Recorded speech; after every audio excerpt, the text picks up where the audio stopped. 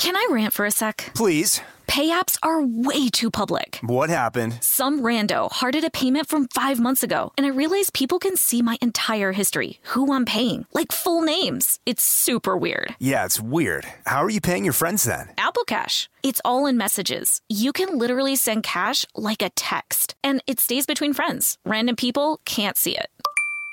Did you just pay me $1 on Apple Cash? Shh. Services are provided by Green Dot Bank. Member FDIC. Terms apply.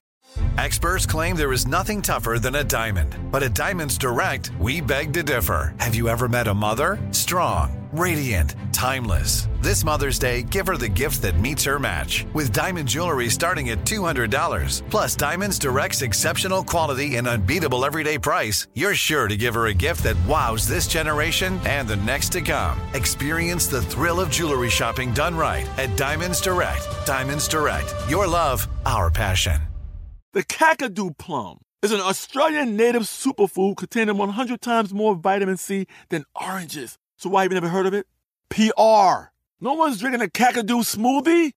I'm JB Smoove, and that was a full episode of my new podcast, Straightforward, inspired by guaranteed straightforward pricing from AT&T Fiber. Get what you want without the complicated. AT&T Fiber, live like a gigillionaire. Available wherever you get your podcasts. Limited availability in select areas. Visit AT&T.com/hypergig for details. Brought to you by the reinvented 2012 Camry. It's ready. Are you? Welcome to Stuff Mom Never Told You from HowStuffWorks.com.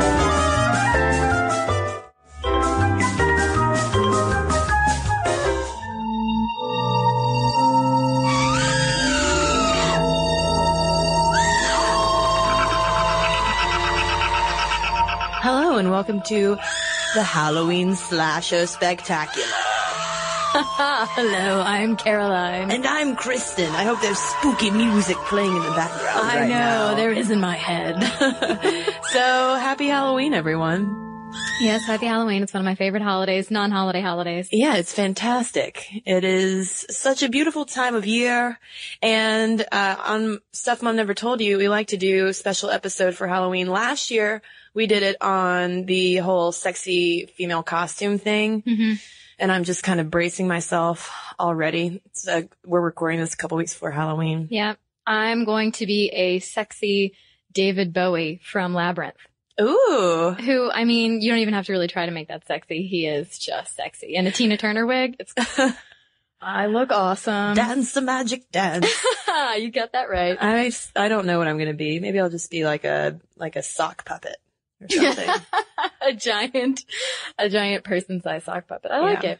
Well, today, Kristen, our topic is women in slasher films. Mm-hmm. And are they killed more often than men? Because women always seem to be dying in slasher films. Yeah, there's lots of screaming and dragging of bodies and bleeding and stuff. Lots of blood. We're going to examine this because a lot of researchers, when slasher films really started to get popular, I'd say like in the 70s and 80s, there was a lot of research that said, yes, women are killed more, injured more, they are victims more often. Their suffering is portrayed longer on screen. Yeah. But then a lot of people, more recently, especially, looking at 90s movies too, a lot of people recently have come out and said, well, they're not really victims more often. Maybe you just notice it more. Yeah, and there's some interesting archetypes that have emerged in the slasher genre, which is a subset of the horror genre. Right. We're really talking about slasher films where there's, like Halloween, Friday the 13th, where there's someone out there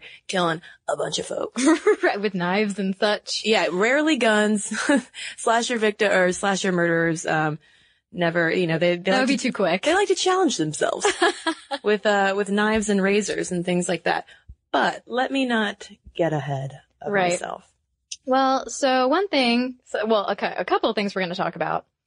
That critics and researchers have claimed that movies like Nightmare on Elm Street feature 1, acts of extreme violence portrayed in graphic detail. True. 2, women singled out for injury and death, hence the labels of women in danger and violence to women films. And 3, scenes of explicit violence juxtaposed with sexual or erotic images.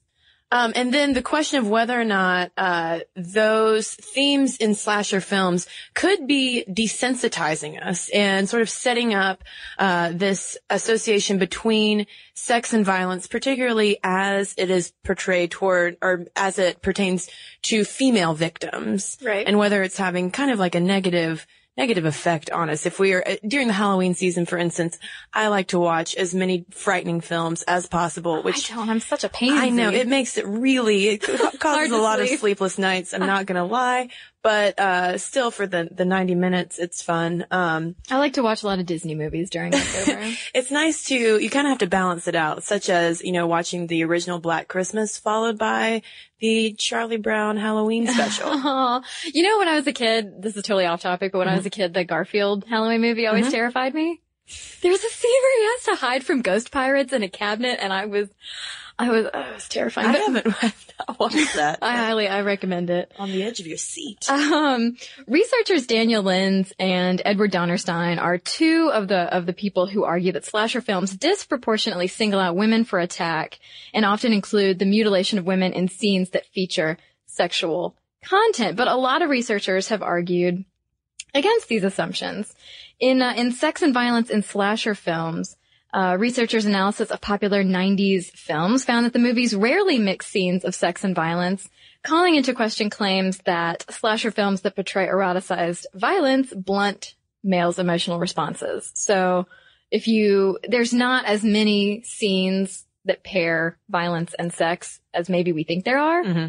I'm sure there are movies that have a lot of that and movies that don't have much at all, but it averages out to not be that significant. Maybe it would be helpful for us to quickly offer a little timeline of how the slasher genre really developed. Yeah, Sapolsky and Molitor in Content Trends in Contemporary Horror Films broke it down.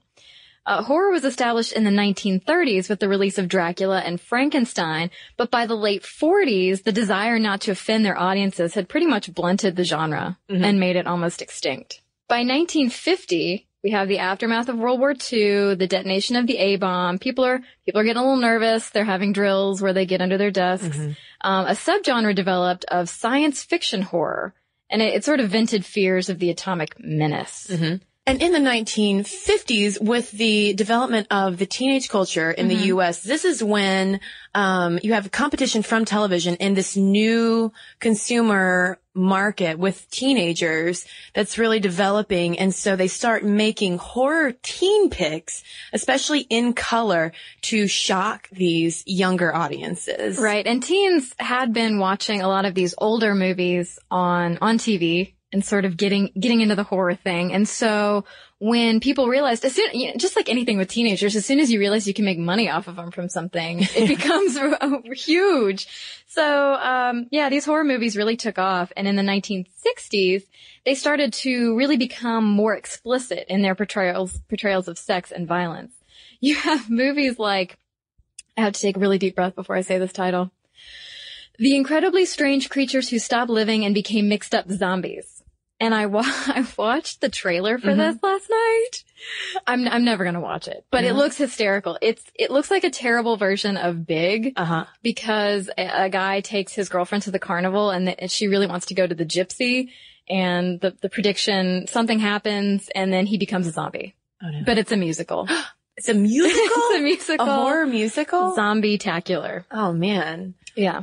That's wow. I know, I can't top that, but Alfred Hitchcock can. Yes, he can. And in 1960, Psycho single-handedly launched a new subgenre called gore horror, which eventually did give rise to slasher films.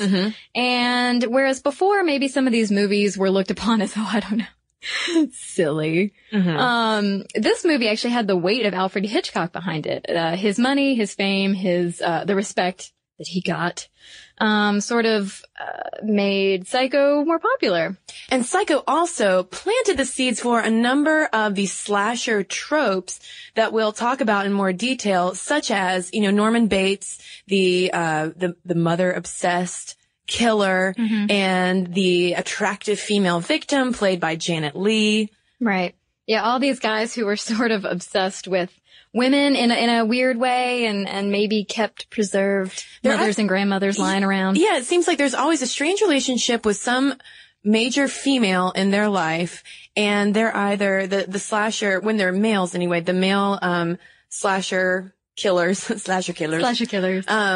often are either highly sexualized, like there's some kind of like sexual deviant, like Nightmare on Elm Street, or they're desexualized completely. Right. Like Leatherface. There's Michael in Halloween who went on his lifetime killing spree after he saw his sister having sex with her boyfriend in their parents' bed. Right. And then he went around killing women as if he were killing his sister all over again, I guess. Whereas when the slasher killer is a woman, usually her rage is related to some kind of wrong done to her by a man. Usually Correct. Romantic. Just like in Attack of the 50-Foot Woman. Uh-huh. Another incredible trailer. I actually have two incredible trailers I want to talk about. One is Attack of the 50-Foot Woman, which it wasn't in the 60s. I think it was 1958. But, she is so angry that her good-for-nothing husband is out running around on the town. Mm-hmm. And so, of course, she's out driving around and she encounters like some nuclear something or other from space. Right. And, naturally, like this giant hand comes down and touches her. And she becomes a giant woman. I'm really unclear on the details. So she's a really angry woman walking around in lingerie, but impeccable hairstyle the whole time. Just attacking people and ripping roofs off things. So there's that. And then there was, Play Misty for Me, which before we read about all this horror stuff, I had never heard of. It's starring Clint Eastwood. And, okay, so it features, he's a DJ, a radio DJ, and this woman is a fan, and she always calls in and requests a song, Misty. And finally, they have they meet, he picks her up at a bar, they have a fling, and when he gets involved with someone else, things get weird. Like, she's doing all like the boiling the bunny type of stuff, stalking him and it's all crazy. But I don't think I'll ever be able to take it seriously because the version of the trailer that I watched, I think was the one that was edited to look hysterical. Aww. So, but it's funny. Yeah, there's a lot of stabby stuff. And so it seems like horror movies that feature women as the killers are more like the spurned woman. Right. The look at how terrifying this woman is because she wants to love me kind of thing. Yeah, kind of like creepy. She's like, whoa, you need to... Whoa, lady. Calm down. I didn't call for a reason. And we have to cite 1963's Blood Feast for also helping kick off the gore slasher film. And I would like to note that I have not seen Blood Feast, but I would like to, since it was produced by Herschel Gordon Lewis, and it's about an Egyptian caterer who murders women in Miami in order to use their entrails to reanimate a dormant Egyptian goddess. Sounds like my kind of Halloween flick. Yeah, I did read a description of it that involved, I think some kids were necking. And some girl got part of her brain chopped off or something. I don't know. There were descriptions of brains in the sand, like brains through an hourglass. Well, Blood Feast is significant, even though it's, I think, one of the lesser known horror films, because it was one of the first to use that combination of the really attractive females and really intense violence, and it made a lot of money. Right. And let's not forget 1968's Night of the Living Dead, with zombies and women and such. But there is one point though, that Sarah Bickley, wrote, about the difference between zombie movies and slasher films, especially as they relate to women. She points out that zombie movies are often about groups of people, and it's typically humans struggling to work together to defeat these zombies, whereas slasher movies are about individuals where a lot of times one man is doing all the killing and only one girl will outwit him and survive. That sounds like a tagline for a movie. Yeah, and what Kristen's talking about is the final girl, the girl who survives. And this theme really came up starting in the 70s with Texas Chainsaw Massacre. Yes. With the girl who just fights and fights to survive, and at the end is the only one standing. Should I drop the name of the final girl in Texas Chainsaw Massacre, or is that a terrible spoiler alert? Oh, well, I don't know. I mean, come on. Sure, go ahead. Okay, cover yours if you don't. Yeah. I guess it really makes no difference. But, I was going through all of these old horror films, these seminal horror films, and Texas Chainsaw Massacre, 1974. We have Sally as the final girl. It's a good name. It's my mama's name. In 1978, Halloween, we have Laurie is the only one who survives Michael's wrath. Friday the 13th, we've got Alice. Hell Night, 1981, Marnie. Nightmare on Elm Street, 84, Nancy. I mean, it goes on and on. Even in Texas Chainsaw Massacre 2, that comes out in 1986, final girl, Stretch. Yeah. I didn't even know that existed. I just knew about the remake. Yeah. Wasn't that Jessica Biel? It was Jessica Biel. Okay. That's all I really remember her from. But back to this final girl archetype, Carol J. Clover, who wrote Men, Women, and Chainsaws, offers this nice analysis. She writes, the final girl is, on reflection, a congenial double for the adolescent male. She is feminine enough to act out in a gratifying way, a way unapproved for adult males, the terms and masochistic pleasures of the underlying fantasy, but not so feminine as to disturb the structure of male competence and sexuality.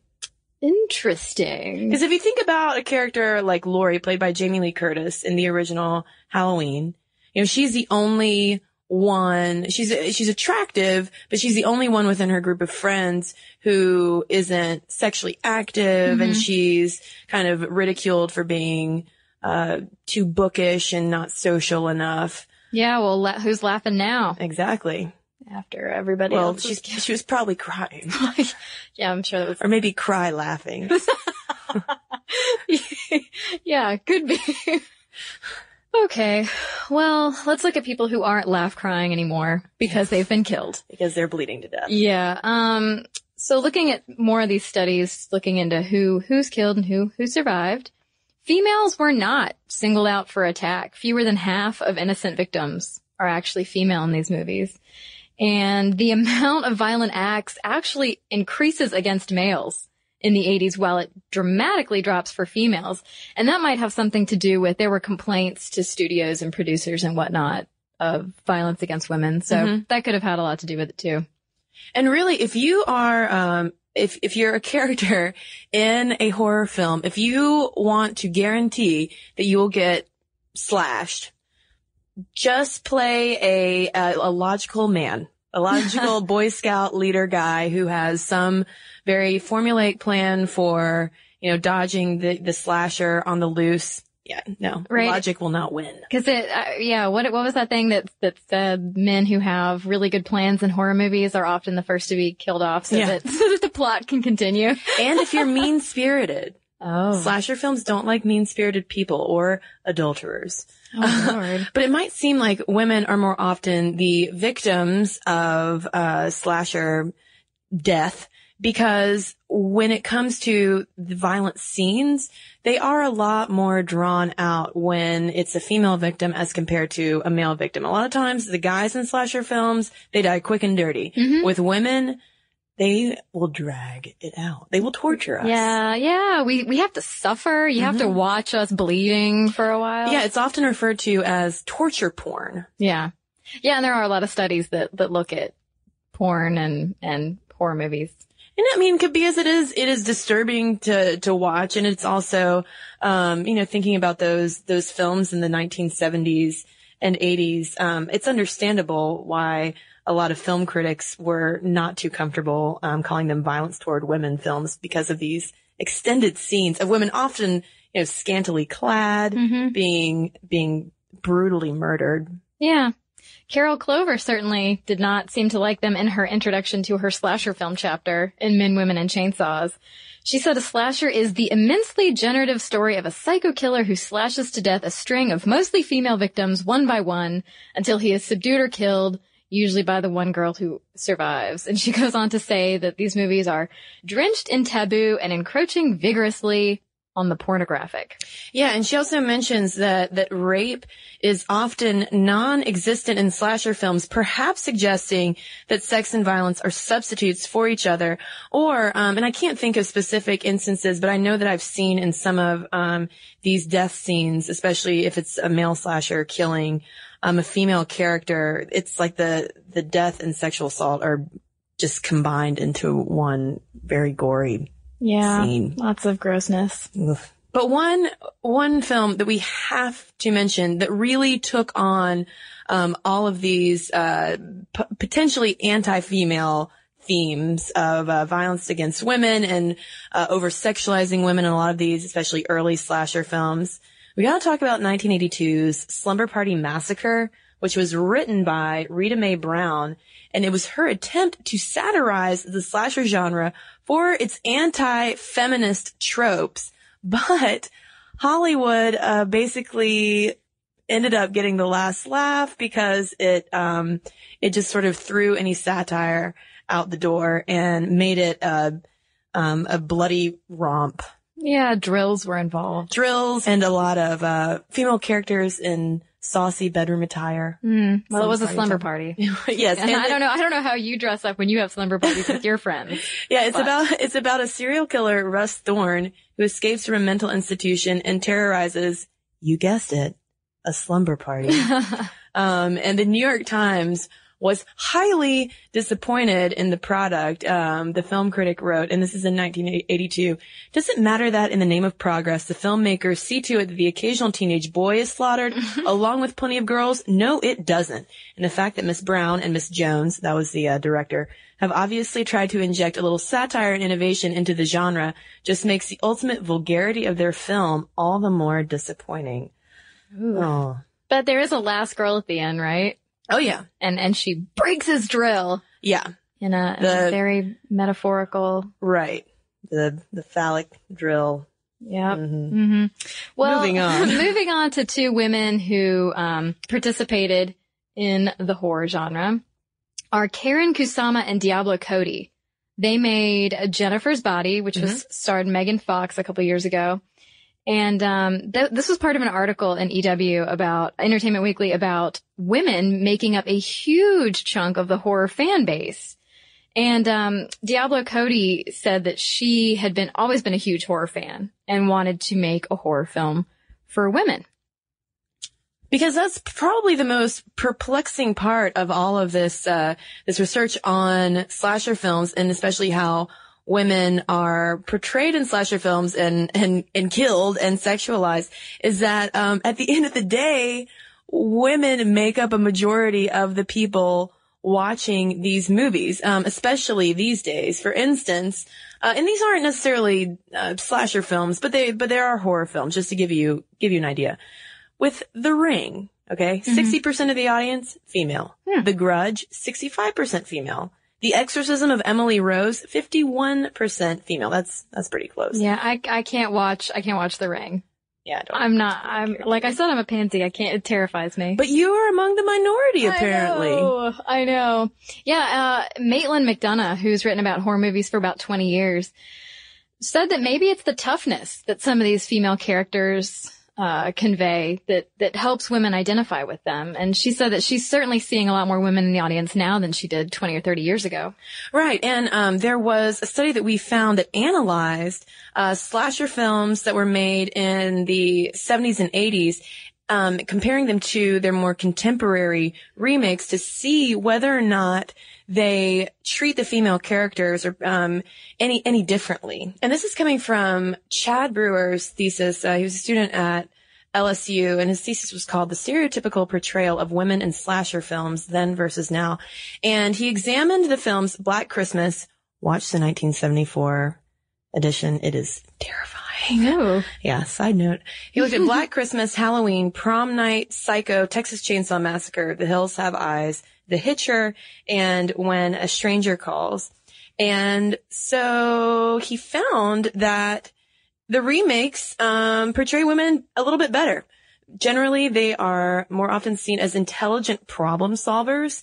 They are not as physically helpless toward male slashers, and I guess toward female enemies as well. Half of the remade films allowed the female characters to have very strong dialogue, but at the same time, the women of the remade films also had to remain feminine and beautiful before the killer attacks them and forces them to act more masculine in order to survive. Right. Switching gender roles up. Some things change, some things stay the same. So true. Put that on a pillow.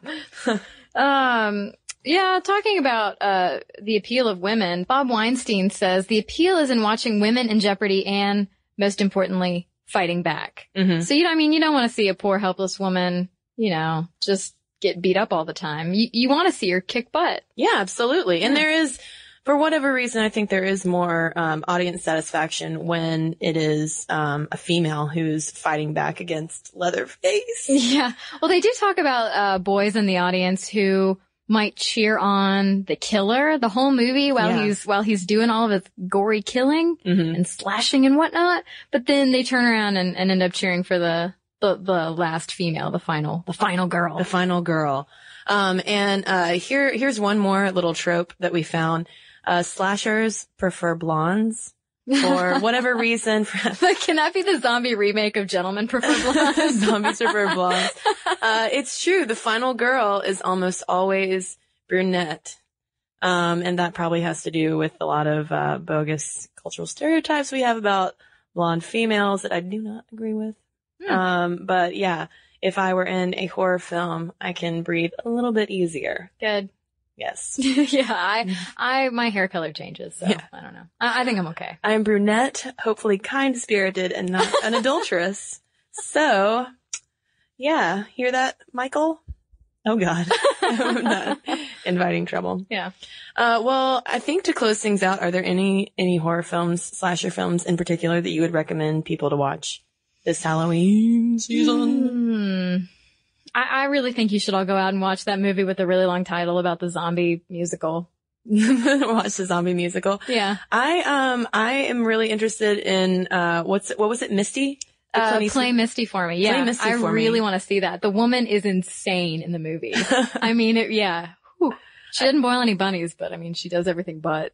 And if only to hear the song called Misty. Yeah. My ultimate favorite, but don't watch it alone movie is 1974's Black Christmas. I've never, what is it about? It takes place over Christmas break, in a sorority house. Mm-hmm. And that's all I'm going to say. It'll freak you out. So that is all. I hope that you all have enjoyed the Halloween slasher spectacular. And I hope you all enjoy a very safe and fun Halloween. Indeed. And let us know your favorite slasher films too. Yeah. momstuff@howstuffworks.com is our email address. But this time we're not going to read any of your emails. We are turning to Facebook because we got such a great response to our question of who are your favorite female characters on TV. And there were so many awesome ones that we did not mention in the episode that I thought, Caroline, you and I could just call out some of them. Sure. So you have a few you want to toss out? I do. I highly, highly support the nominations of Angela Lansbury in Murder, She Wrote. Yes. And Maxine Gray on Judging Amy. I've never seen Judging Amy. Oh, it was such a good show. I really liked it. I really did. But she was also in Cagney and Lacey. Oh, okay.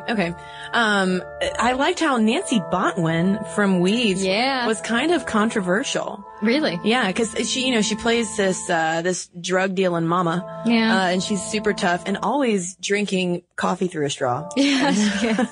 And Mary Louise Parker, who I do love, but I could see how she can be kind of a polarizing figure. Mm-hmm. Buffy was far and away the number one pick. And you guys also love some Veronica Mars. I tried to watch that show once and I was not successful. Yeah, I never, haven't watched it. Blossom? Yeah, Daria, yeah. I also had her same attitude towards volleyball.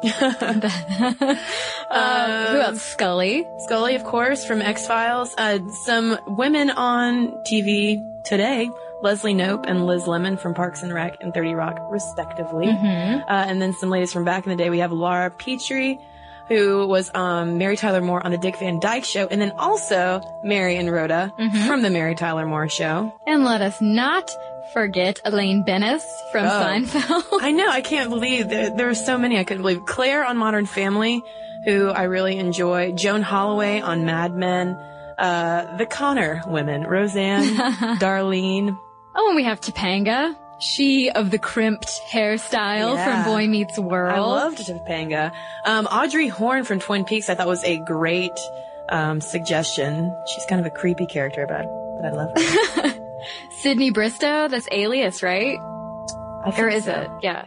Claire Fisher from 6 Feet Under, Donna from Doctor Who, Penny from The Big Bang Theory, Laura Holt from Remington Steele. I loved the variety of all these suggestions. So I guess thank you is what we're trying to say. Yeah, it's good to know that there are so many good female characters on TV and in movies. Yeah, and it reminds me of some TV I need to catch up on. Yeah. For real. Such as just two more from shows that I have not seen at all, which is kind of sad. Brenda Lee Johnson from The Closer. Oh, I love it. Yeah, I still love her. I carry around a giant black bag too, and I can never find anything in it. Doesn't she have, she's a Southern lady, right? She is. She's from Atlanta. See, I should be. But she has such I don't know what people in the rest of the country think of people in Atlanta. I know people were disappointed that we didn't have Southern accents, but Brenda Lee, or Brenda whatever her name is. Brenda Lee Johnson? Thank you.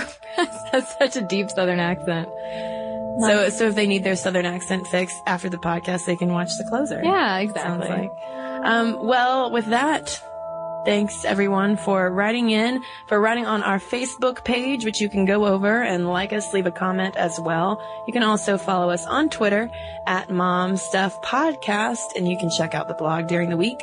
It's Stuff Mom Never Told You at HowStuffWorks.com. Be sure to check out our new video podcast, Stuff from the Future. Join How Stuff Works staff as we explore the most promising and perplexing possibilities of tomorrow. The How Stuff Works iPhone app has arrived. Download it today on iTunes. Brought to you by the reinvented 2012 Camry. It's ready. Are you?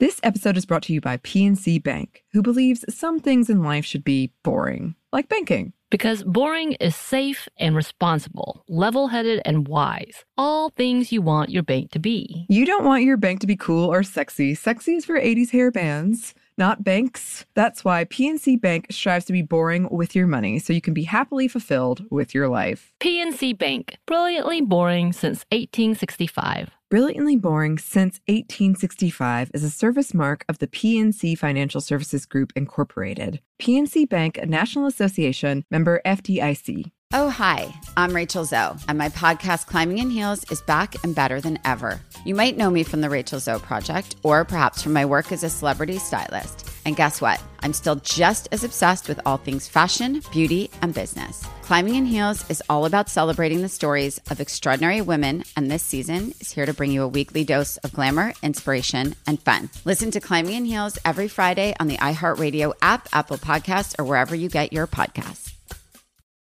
I'm Diosa. And I'm Mala. We are the creators of Locatora Radio, a radiophonic novela, which is a fancy way of saying a podcast. Welcome to Locatora Radio, Season 9. Love at first listen. We're older, we're wiser, and we're podcasting through a new decade of our lives. This season, we're falling in love with podcasting all over again. And getting to the heart of our stories. We're going places we've never gone before, and we're bringing you along with us. With new segments, correspondence, and a brand new sound. Season 9 is kicking off with an intimate interview with Grammy Award-winning singer-songwriter Natalia Lafourcade. What's giving you hope right now? Well, when I see what music does to people, it gives me a lot of hope. If you liked Locatora before, you're going to love Season 9. Subscribe to our show and you'll see why Locatora is your prima's favorite podcast. Listen to Locatora Radio as part of the My Cultura Podcast Network, available on the iHeartRadio app, Apple Podcasts, or wherever you get your podcasts.